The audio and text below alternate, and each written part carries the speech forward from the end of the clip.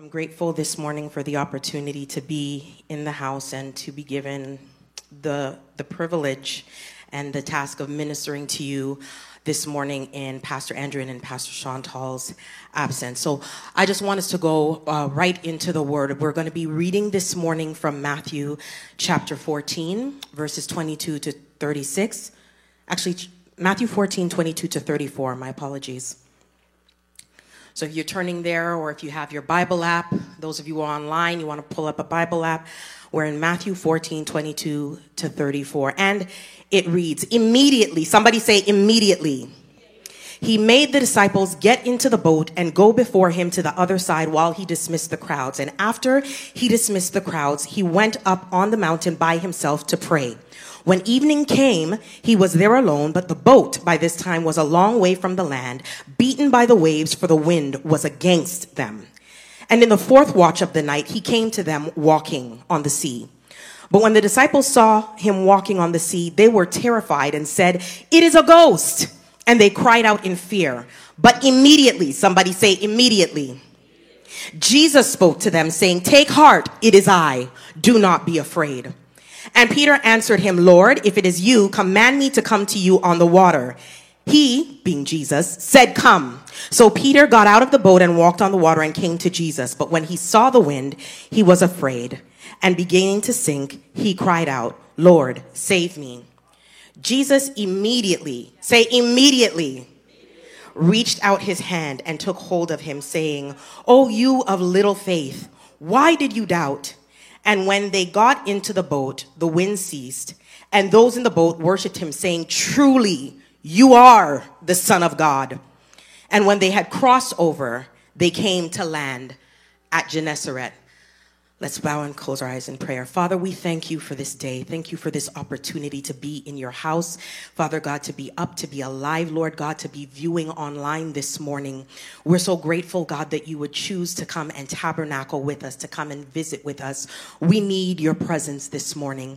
And we just ask, Lord God, that you would just perform, oh God, through me this morning, Lord God. Perform the fullness of your word, Lord God, that you would honor the fullness of your word by speaking to your people this morning. You know what they need to hear. You know, Lord God, those who are listening online, what they need to hear this morning to speak to their very situation. I pray, Lord God, for biblical accuracy, oh God, in the delivery this morning. I pray, God, for theological soundness, Lord God, as the word goes forth this morning. And I pray that ultimately, Lord God, souls would be saved through Jesus Christ to the glory of God the Father. And we pray this morning, Lord God, not only for ourselves, but we pray for every house of worship this morning in the city, in the country, Lord God, and throughout the world that are preaching the gospel of Jesus Christ. We thank you for those, Lord God, who we have fellowship with. We thank you, Lord God, for KCLC, and we thank you for Kingdom House, Lord God. We thank you for TCC and Hillsong Toronto, Lord God, and all those who preach the gospel this morning. May it go forth to the saving of many souls. In the mighty name of Jesus, we pray. Amen. So today I'm going to be preaching to you out of the Gospel of Matthew. And for those of you who might think that you misheard me or that I mispronounced, no, I did not. I meant it. I'm going to be preaching. Somebody came up with this really cute word and they made a mashup of preaching and teaching. So this morning, my hope is to do a little bit of teaching and possibly a little bit of preaching as we go through this passage. And for those of you who don't know, the Gospel of Matthew is actually written by one of Jesus Christ's disciples, Matthew. And he wrote the Gospel to the church, which would be the Jewish Christian church at the time. And he wrote it for the purpose of speaking to the Jewish Christians about the fact that Jesus Christ of Nazareth was indeed the Son of God, that he was the promised Messiah. And what he did was he used the genealogy of Christ within this gospel. And he also used the resurrection as certain proof of that. And further to this, we see throughout Matthew's gospel that Jesus is healing many diseases. He's performing miracles of all kinds. He's rebuking demons. He's feeding multitudes, both physically and spiritually. And of course, he's calming raging storms. And all of this, again, it's meant to point to Jesus as the messianic deliverer, not only to the Jewish people, but also to all who would believe on him. So at the time that this was written, the church of Matthew's day first was facing many persecutions, many dangers and uncertainty, just the way that our church today is facing dangers and persecutions and uncertainties.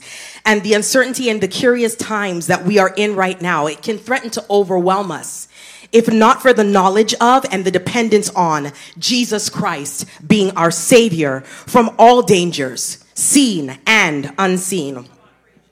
So today, as we make our way through a light study of these verses, may we come to the same conclusion that Jesus indeed remains our Savior, the only one with the power to deliver his people. So I think it's pretty safe to say that we can agree that right now we are living in interesting times. Some people would say that these times are curious, and some people would just flat out say that these times are crazy. Nevertheless, regardless of what choice of adjective you choose to use, it's safe to say that especially during this past year and a half, we have experienced a time that has caused many people to become perplexed, some of them to feel hopeless, and for more than we'd like to admit, to just be downright afraid. And I think that's why this series that Pastor has started, and the way that, I can't say it the way he says it, but he's like, don't be scared.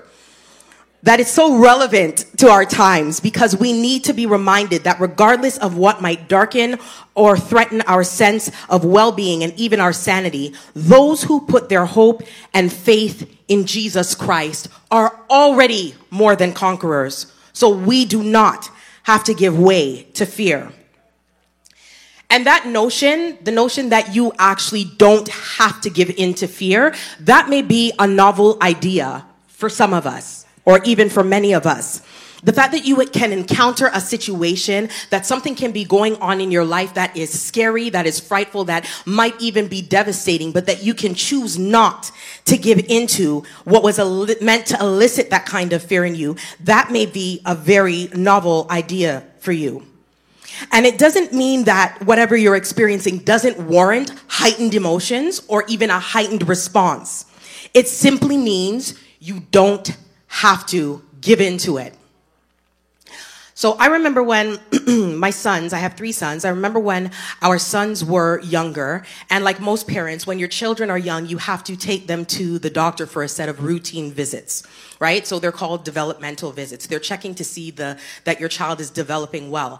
And from 2 of my sons especially, I noticed that every time I brought them to the doctors to do these developmental visits, that doctors and nurses, as they're putting, the children through paces, sometimes they have to, bend things or move things or push things or do things with the children that are uncomfortable for the children. And sometimes it's uncomfortable for the parent as well, if you're watching. And I'd noticed that after they would perform these tasks on the children, they'd always make this comment. They'd be like, oh my goodness, your son's a trooper. My gosh, that little guy, he's a trooper. Look at this little man. He's such a trooper. I guess because, my children weren't responding the way some children respond. They weren't crying or fussing or screaming or trying to get away. And they kept saying this. And I noticed that not just with one child, but with pretty much 2 out of the 3, they'd always make this comment. And I never really paid attention to it until now. When I started studying this text, I found that for some reason, the word trooper kept popping back up into my mind over and over again. And just so that we're clear, it's not trooper as in state trooper like a police officer or something. It's T-R-O-U-P-E-R, that kind of trooper. And so I decided that I was going to look up the actual meaning of the word. And this is what I found. A trooper is a person who deals with and persists through difficulty or hardship without complaint. And so I think that most of us can agree that to some degree, all of us in here have been troopers. All of us in here have, to some degree, persisted through some kind of difficulty or hardship. And we've dealt with and we persisted through many things of all sorts. But I want to ask you, what do you do when you find yourself facing a situation that is so big that it threatens to overpower you at every turn? And how do you manage the storms of life that are so persistent that they begin to wear you down little by little? How much of a trooper do you feel like when there's a knot in the pit of your stomach the size of a soccer ball and it just won't go away? When there's so much tension in your situation that it feels like your faith is battling a sense of impending doom, and the result is a fear that threatens to make you snap. Well, I propose that there are a few options that you have.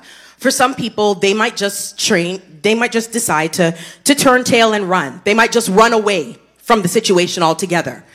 And for some other people, if it's possible, they may run to some kind of false sense of comfort. So they run to things like really bad relationships, or they run to things like overspending or overeating or alcohol or drug abuse.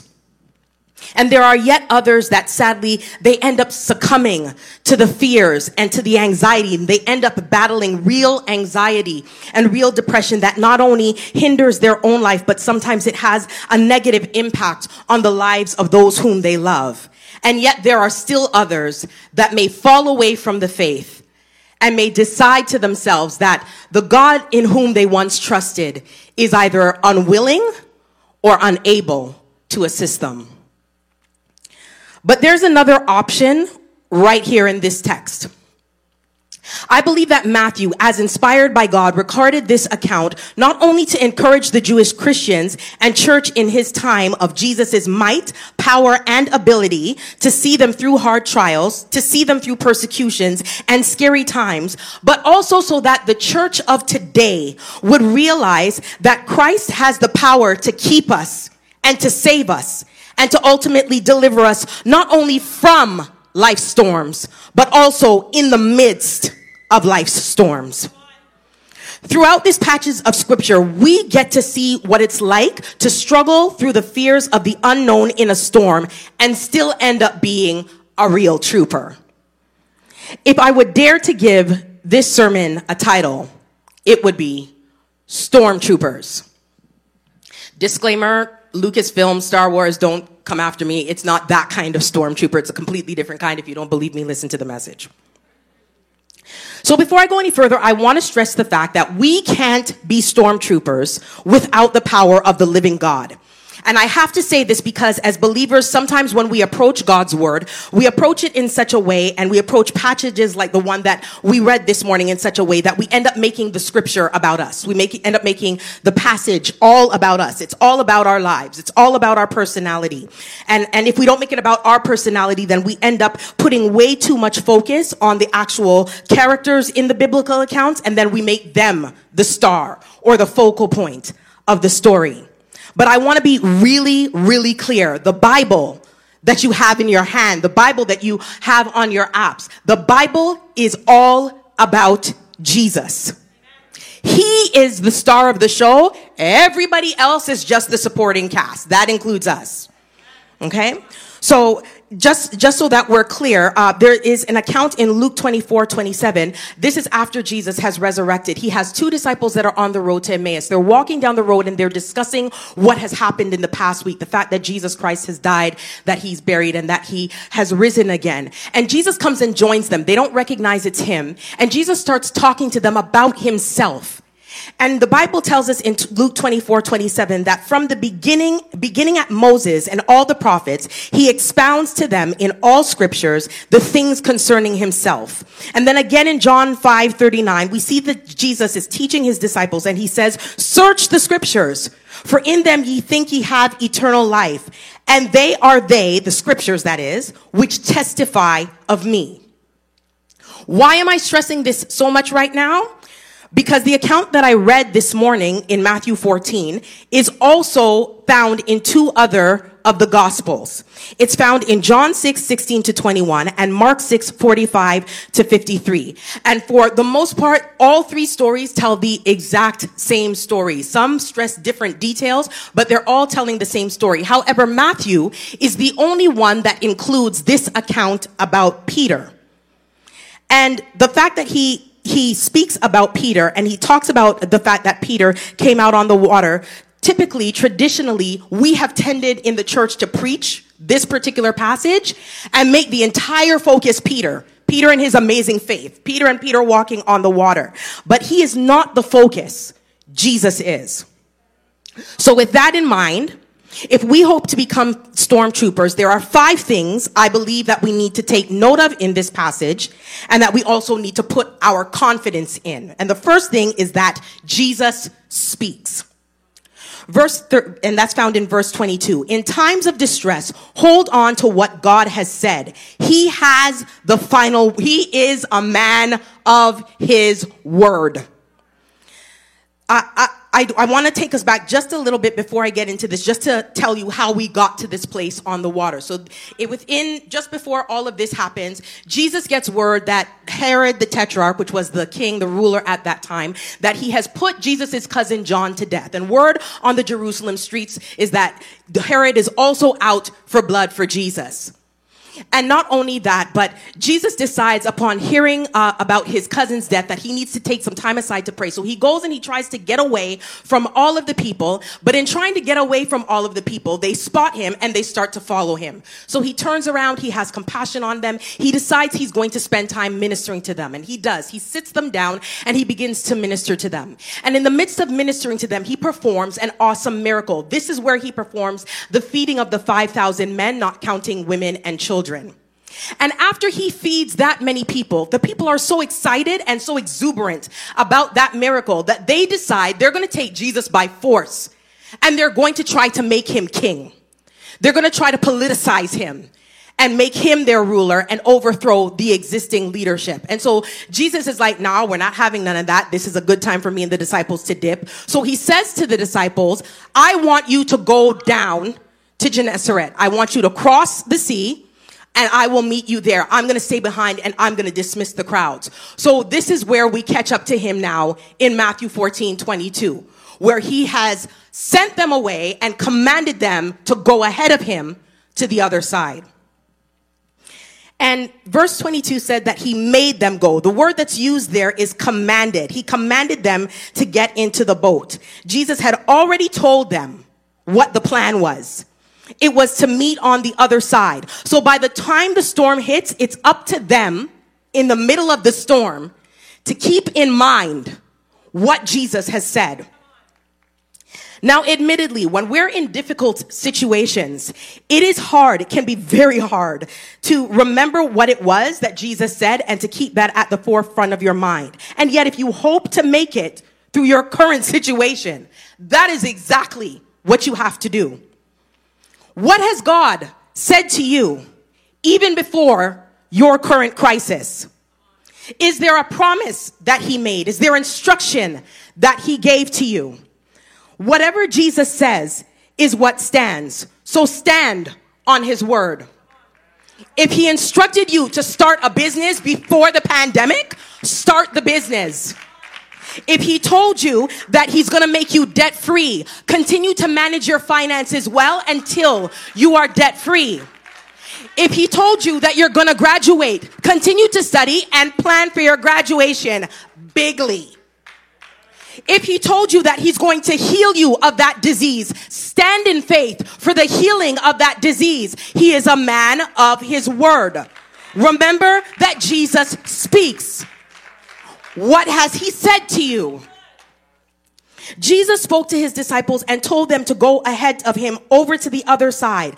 That means that there's not only an expectation of their arrival, there is also an expectation of his presence. And his presence is what makes the difference. So if Christ said it, we can believe it and we can count on it to come to pass. Even in the darkness of that night, with all of the wind and the waves beating against their ship, their destination and their destiny remained unchanged. Isaiah 55:10-11 says this, for as the rain and the snow come down from heaven and do not return there, but water the earth, making it bring forth and sprout, giving seed to the sower and bread to the eater, so shall my word be that goes out from my mouth. It shall not return to me empty. It shall accomplish that which I purpose. It shall succeed in the thing for which I sent it. This is one of the things that we can count on to conquer and to overthrow our fears, if we remember that even before your storm begins, Jesus speaks.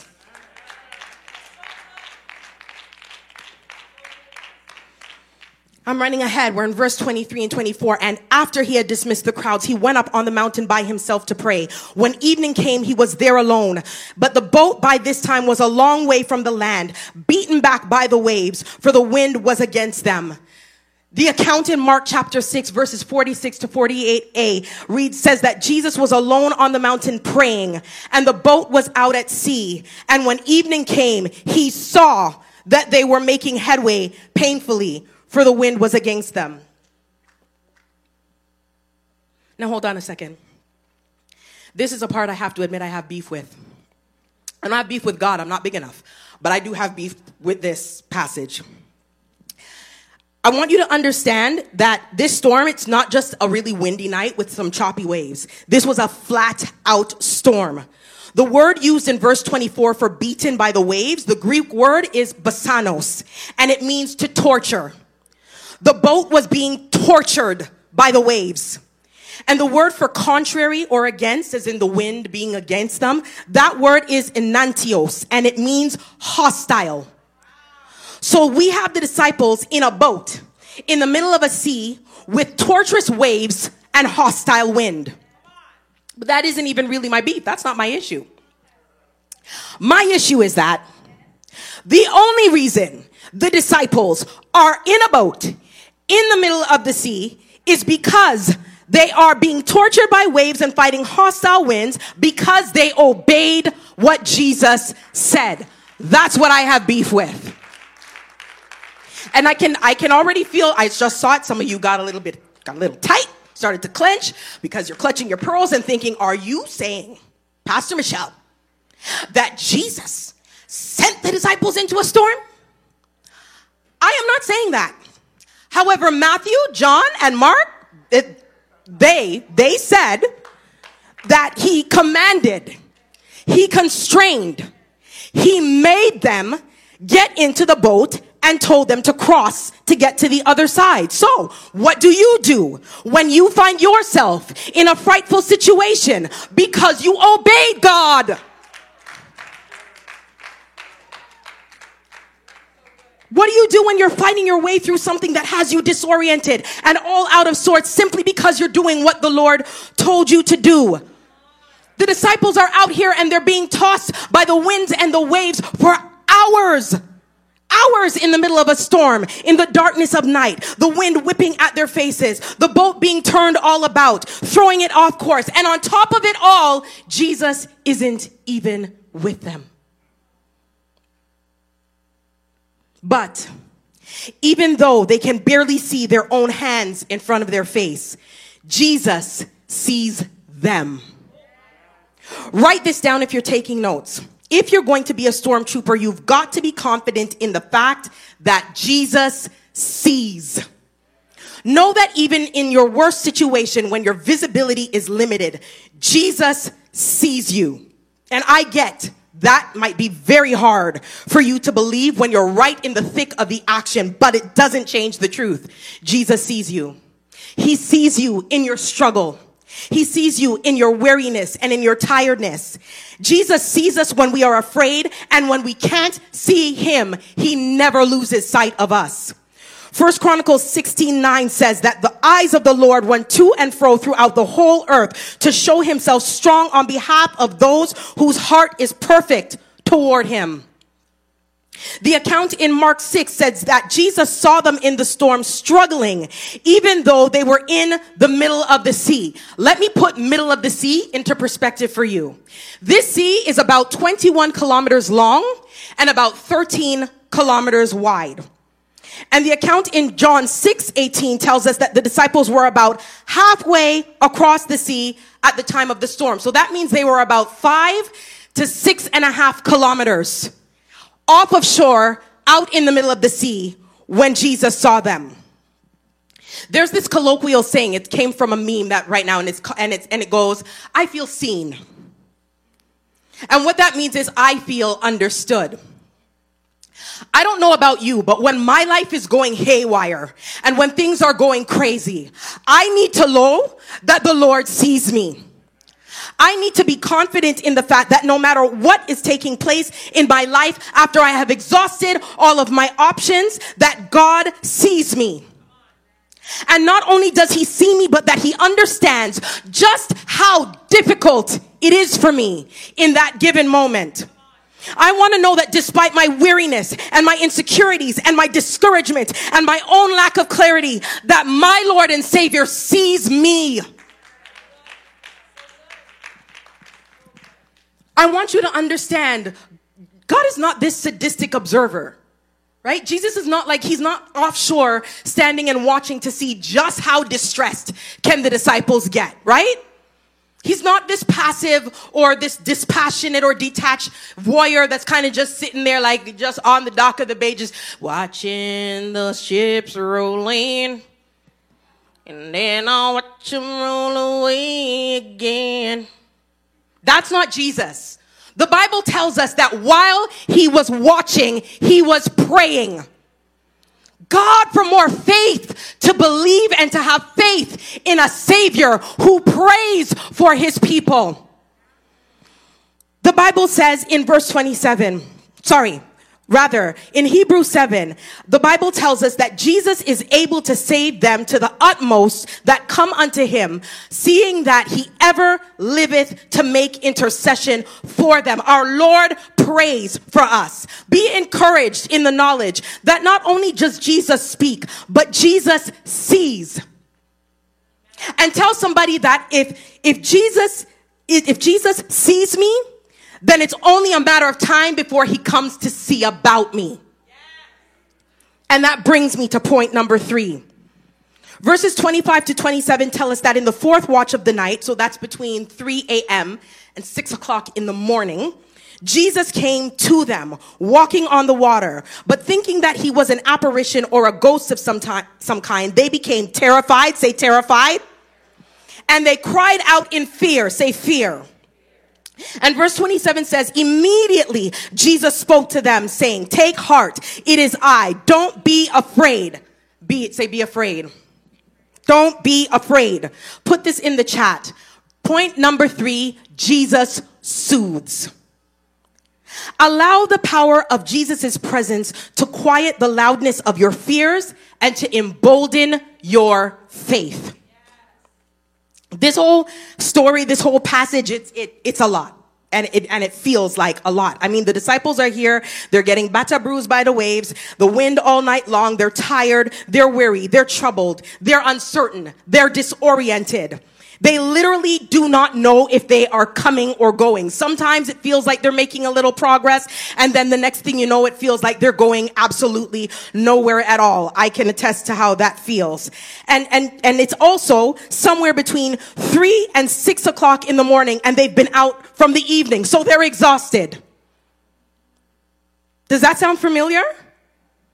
When you think about some of the things that you've gone through in this past year and a half, words like tired, weary, troubled, uncertain, scared, disoriented are just a few that would aptly describe the way that you felt. And sometimes if things are bad, you feel all of those things within a week. And if it's really intense, you feel all of that within the hour. And yet, we are told that the disciples were going through for the entire night battling against these winds. And we may very well be able to empathize with how they are feeling at that very moment when they've just about come to the end of themselves and they have to face the defeating thought that their own efforts have gotten them absolutely nowhere.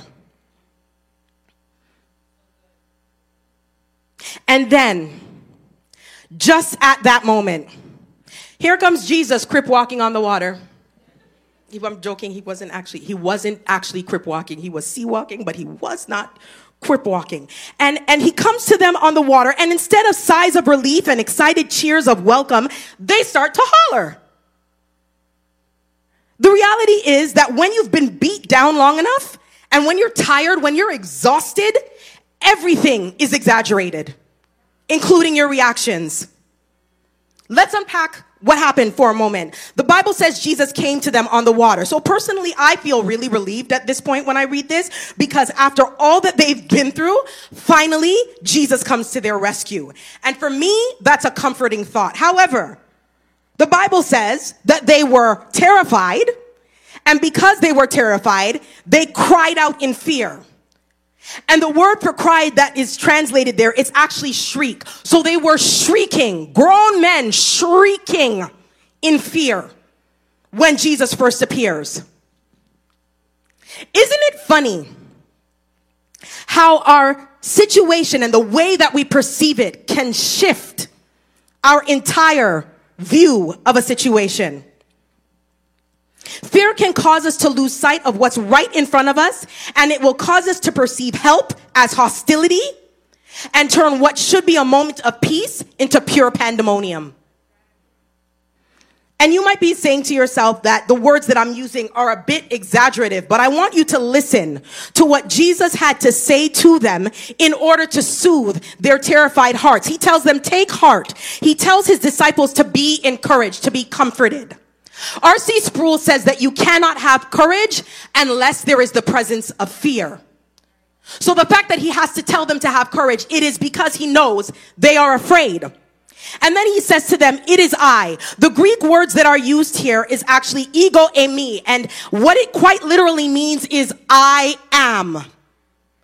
He identifies himself as I am, the same way that God did when he was speaking to Moses in Exodus 3:14, and he told him who he was.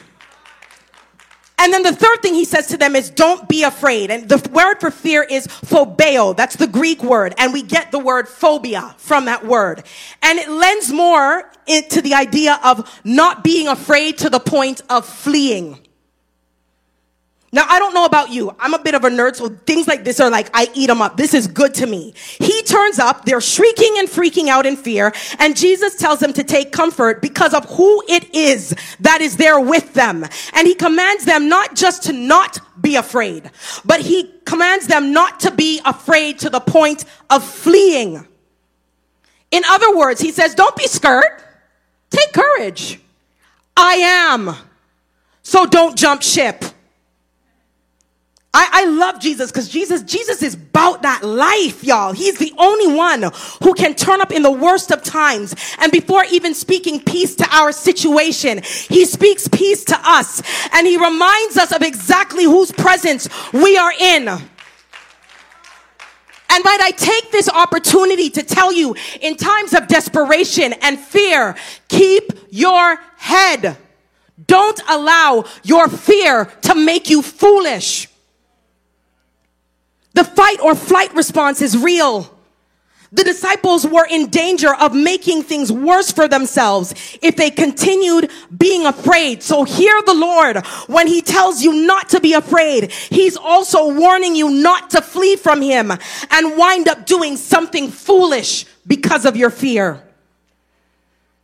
The psalmist David in Psalm 23:4 says, even though I walk through the valley of the shadow of death, I shall fear no evil, for thou art with me. Because you are with me, your rod and your staff, they comfort me. And so not only does he soothe us, but remember when I mentioned earlier that traditionally we've made this story all about Peter and his amazing faith? Well, this is the section where we usually hone in on Peter, because the Bible tells us in Matthew's account that when Jesus identified himself, Peter was the only disciple to speak up and to say, Lord, if it's you, bid me to come to you on the water. Here's a quick explanation though. Peter is not actually at that time when he said, Lord, if it's you, bid me to come. He's not actually questioning the veracity of Jesus's identity. What's happening here is that in Greek grammar, there's something called a first conditional sentence. And what it means is that the statement that was made before, everybody assumes that that statement is the truth. And so this piece here, this if it's you, would better be rendered, since it's you, tell me to come to you on the water. So Jesus says come. Peter gets out on the boat, begins to walk him to Jesus on the water. He suddenly notices the wind and Peter begins to sink. He cries out to the Lord to save him, and the Lord immediately reaches out his hand to save Peter. But here's the thing.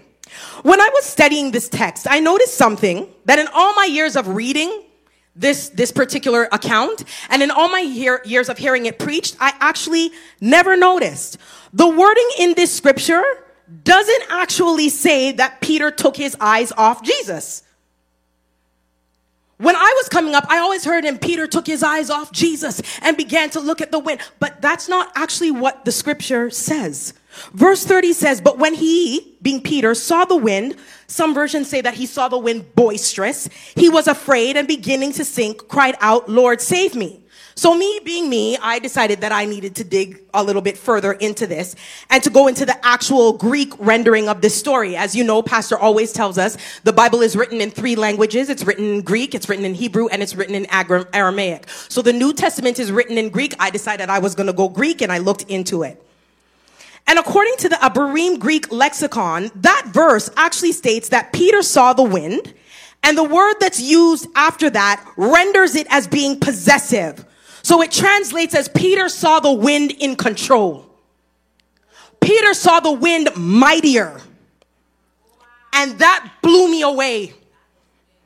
Peter is in a crucial moment of faith, and he notices the wind, and he perceives the wind mightier, in control, and begins to sink. And at that moment cries out, Lord, save me. And the Bible says that immediately Jesus stretches out his hand to a sinking Peter to prevent him from drowning. And this just made me reflect on how many times we look at circumstances in our lives, and without even realizing it, because of how afraid we are, we look at the situation and we deem it to be in control. We decide that the circumstances are in control. We decide that the people are in control, and they are mightier than the one who is actually in control. Let's be honest.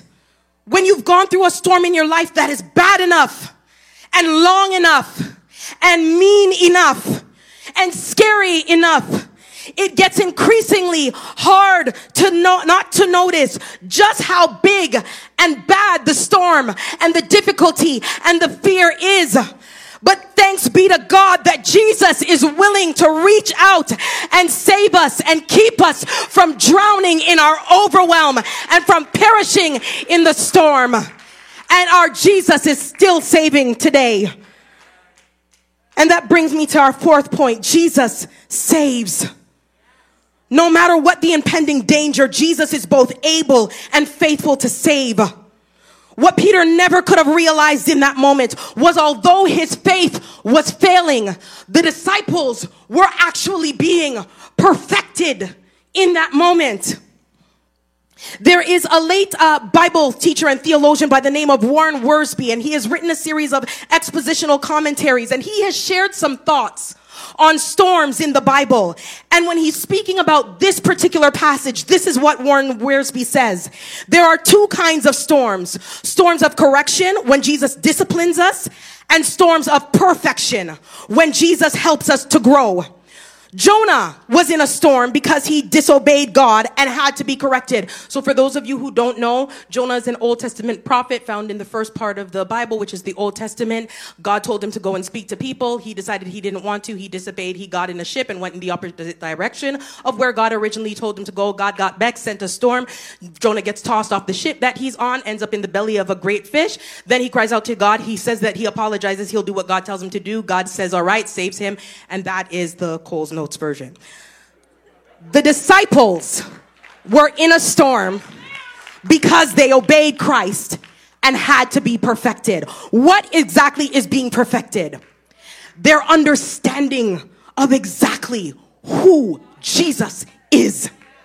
Verse 31 and 32 state that when Jesus took Peter back to the boat, the wind ceased and the disciples worshiped Jesus, saying, truly, you are the Son of God. And I need to stop here for a moment, because worship is the right response at the moment of salvation. Let's just put that out there. 2 weeks ago, Pastor opened the series of Don't Be Scared, preaching out of Mark 4, 35, 41. And at that time, the disciples were in a storm and they were in a boat, but Jesus was with them on the boat. And in that particular storm, Jesus speaks to the storm and calms it. And because of his command over the storm, the disciples in that particular chapter are left with a question. And they end that chapter saying, who then is this that even the wind and the sea obey him? Well, guess what? This week we're in another storm. And this week we have the answer. Truly, you are the Son of God. This is the first time in the Gospels that Jesus is openly acknowledged and worshiped as the Son of God. And that's the point of the entire passage. This is why I say it was never about Peter. This is the point of the entire passage, that we would see Jesus, the Son of God, for who he truly is. And in light of Peter's failure, in light of the fact that he couldn't remain upright in the water, we see that Jesus truly had a one-of-a-kind display of power when he came to them walking out on the water. Only God has such command over nature. And so I want to pause for a moment. And I want to take a second to give thanks for a Savior who not only comes to us walking through our storm, but he comes to us walking on it.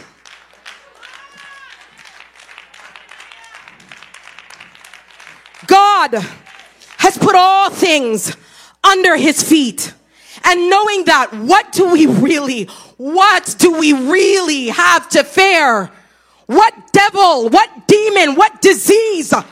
We don't even need to fear death itself. The Bible tells us in 1 Corinthians 15 and 25 to 27, he, being Jesus, must reign till he hath put all enemies under his feet. The last enemy that will be destroyed is death, for he hath put all things, your situation, my situation, your fear, my fear, under his feet. I am not a stormtrooper because I can walk on water. You and I are stormtroopers because we know the one who can. And because he's holding our hand.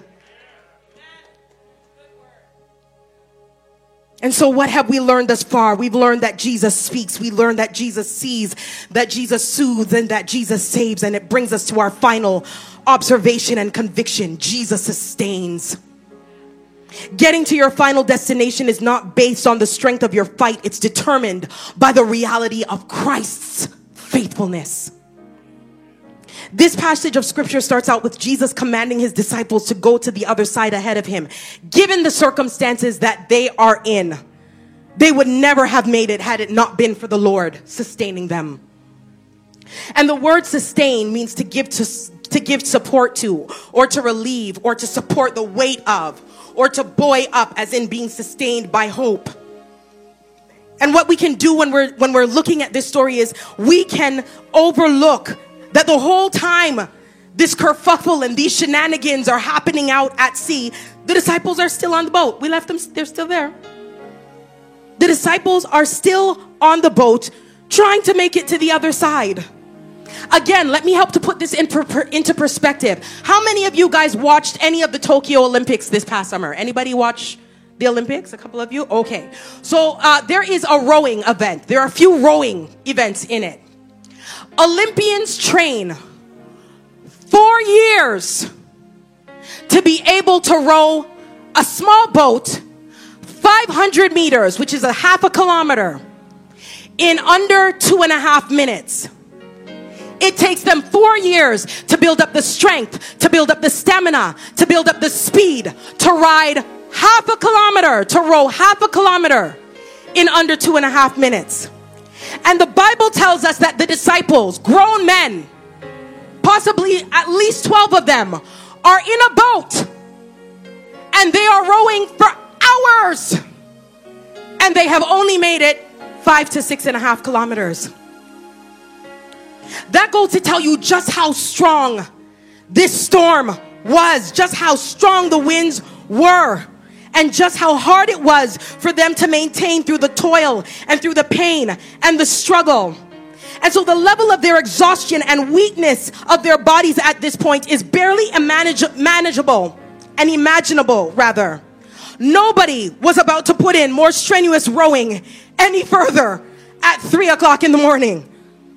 And yet verse 33 to 34 says that Jesus gets into the boat. The seas calm, the winds calm, and they come to the land of Gennesaret. John chapter 6:21 says that after he got in the boat, that immediately they reached the other side. Jesus sustains them to their destination. I want to dare you to look back over this past year.